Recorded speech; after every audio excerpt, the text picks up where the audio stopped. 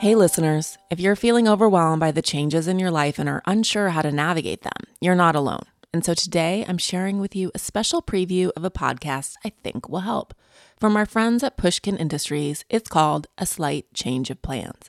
And like pulling the thread, it asks big questions about who we are and who we become in the face of change. Dr. Maya Shankar is a cognitive scientist who is an expert on human behavior, and she's here to help us manage the changes we all experience in our lives. On the show, you'll hear intimate conversations with celebrity guests like Tiffany Haddish and Casey Musgraves, as well as everyday inspirations like journalist Yoona Lee, who was held captive in North Korea for 140 days, and Kate Bowler, a religious scholar whose own belief system was called into question when she was diagnosed with cancer at age 35. Maya's also joined by change experts, including leading grief therapist Julia Samuel, psychologist Adam Grant, and psychologist Ethan Kross, whose scientific insights will help us make better decisions and live happier, more fulfilling lives. In this preview, you'll hear Maya in conversation with author and activist Jody Patterson. When Jody's son was just shy of 3 years old, he came out as transgender. Jody recalls feeling grateful that her son felt comfortable sharing his true gender identity with her, but fearful of the many changes and challenges she knew he would face. What she didn't anticipate was how, in supporting her son's journey, her own identity would change too. Apple chose A Slight Change of Plans as its best show of the year in 2021 because it so beautifully shows all of us how to survive and thrive in tough times. And we can all use that right about now. Okay, here's a preview of A Slight Change of Plans with Dr. Maya Shankar. I hope you'll enjoy it as much as I did. You can hear the full episode and more wherever you get podcasts.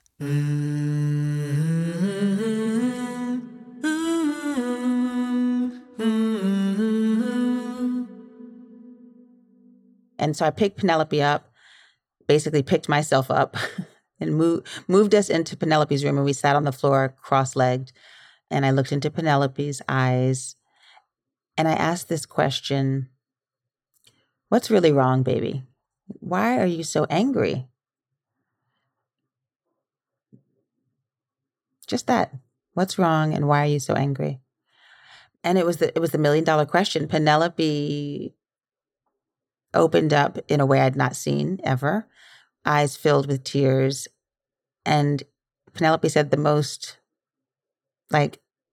phenomenal words that I'd never even considered. Mama, everyone thinks I'm a girl, and I'm not. I am a boy. Jody Patterson remembers sitting there on the ground with Penelope, who was just shy of 3 years old at the time. Jody was filled with a mix of emotions, grateful that her child felt comfortable sharing his true gender identity with her, but also fearful of all the unknowns and changes that lay ahead for her son. What Jody didn't anticipate, however, were the changes she would undergo as well. If my daughter is actually my son, what else in the world don't I know? It felt like there was a lot that I had not learned. And so I went on a quest to learn more. And that learning not only gave me insight to my son and to the millions of trans people that exist, but also to myself. On today's show, a mother discovers herself after her son shows her how. I'm Maya Shankar, and this is A Slight Change of Plans, a show about who we are and who we become in the face of a big change.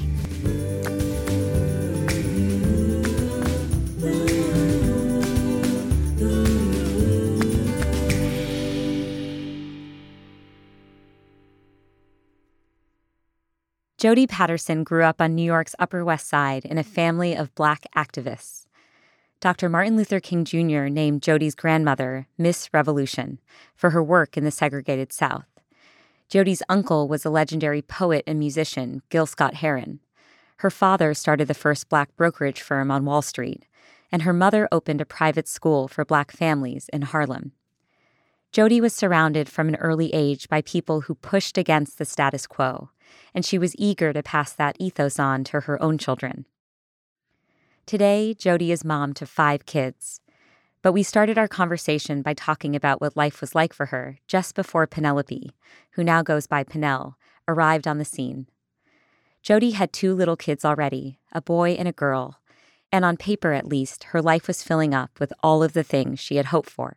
We were living in the heart of New York City, in Soho, right? The heart of the world. We had a lot of resources, a lot of love. We had a beautiful home. We traveled a lot.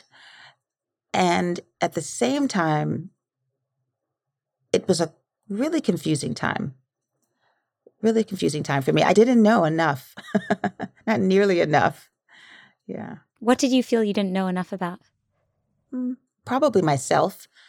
I was still feeling unaccomplished, unsure, not quite satiated. Like there was just a want for more, and I couldn't put my hand on it. It definitely was not lack of love, but I still couldn't figure out why, with all of this stuff that we had, beautiful, healthy children, beautiful access to the world, beautiful home, why I was feeling not quite full. When you first found out that you were pregnant with Pinnell, what dreams did you have for your baby? Well, I from when I was a kid, I always wanted to be a mother. The three things I wanted to be were a mother, a businesswoman in a suit, and a teacher. So having children was something that I've always wanted. And I was so excited to be pregnant for the third time. I was also thinking, gosh, you're already so blessed. Maybe there are no more blessings coming. So I was fearful that this wouldn't be a perfect baby. Yeah, I know. It's one of those things I always think of. How can I be blessed again? How can God give me one more blessing? And so I was very nervous around that. And then I was excited because I really loved the two children I had. And I was expecting this one to be just as freaking phenomenal. So the biggest feeling was excitement, I would have to say. And the doctor tells you that you're having a girl, right? Did you have any visions of what that would look like? Oh, I was so excited. I come from 4 girls. There are 4 of us. So I have 3 sisters. My mom has sisters, and I just love the women in our family. I was so excited to have a girl. I had all these girl names. Big sister Georgia was excited, sort of, to have a sister. A little jealous. She's like, this could ruin my whole princess thing. But this just the idea of all the rituals that we would be doing together. We did a lot of hair rituals in my family. We did a lot of quiet, private time with just the girls and the women in my family. We have a lot of auntie celebrations with just women. So there was like this real anticipation of raising and spending time with and building up another strong, confident woman, because I think the world needs more of that. And so this was like, not only was I going to have another blessing in the family, but like another gift to the world, right? That's what I was thinking of. Yeah. It wasn't long before you realized that Pinnell was different from your other kids. When was the first time you realized that something was up? So, once we got home and brought baby Penelope home, Penelope was just bubbly. I mean, tons of smiles. Sometimes Penelope would crawl up onto the dishwasher and like sit inside the dishwasher. Penelope was so phenomenal as a baby. Everything you would want to see, moving and physical and smiley and inquisitive, even as a little child. But I think the first time when I started to see that there was a energy in Pinnell that was not settled was around the first birthday. You're trying to learn so much about your kid in the beginning, your baby in the beginning, but by birthday number 1, I knew something was different. Penelope was not comfortable with physical touch. So even putting on a diaper needed 2 parents. I'd have to just call in for backup. We'd have to have people hold the baby down so that mama, myself, could put the diaper on. Penelope was not, at a certain point, became less snuggly with me. Penelope would push me away and say, "No, Mama, no. I'm not talking to you," which meant I'm not talking to you.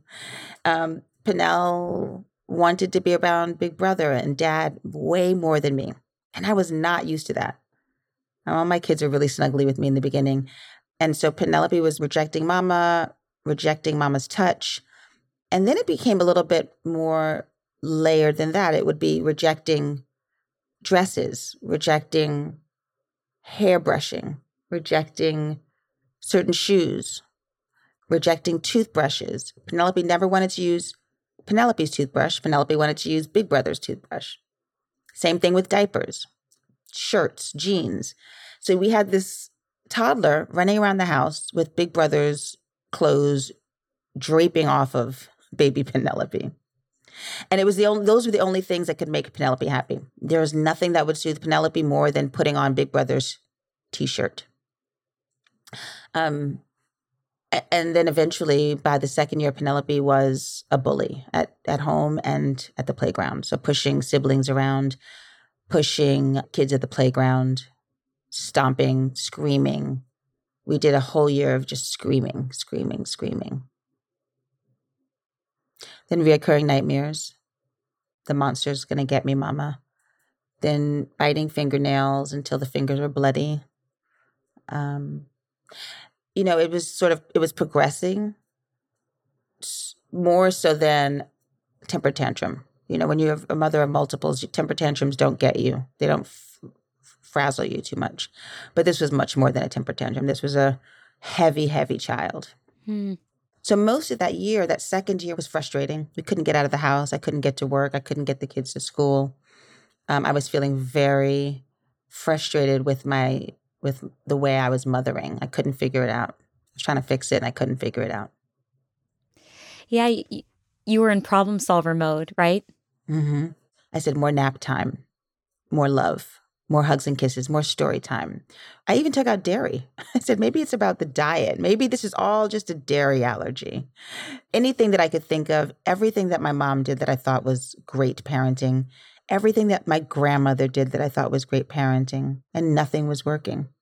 So I was angry. Yeah.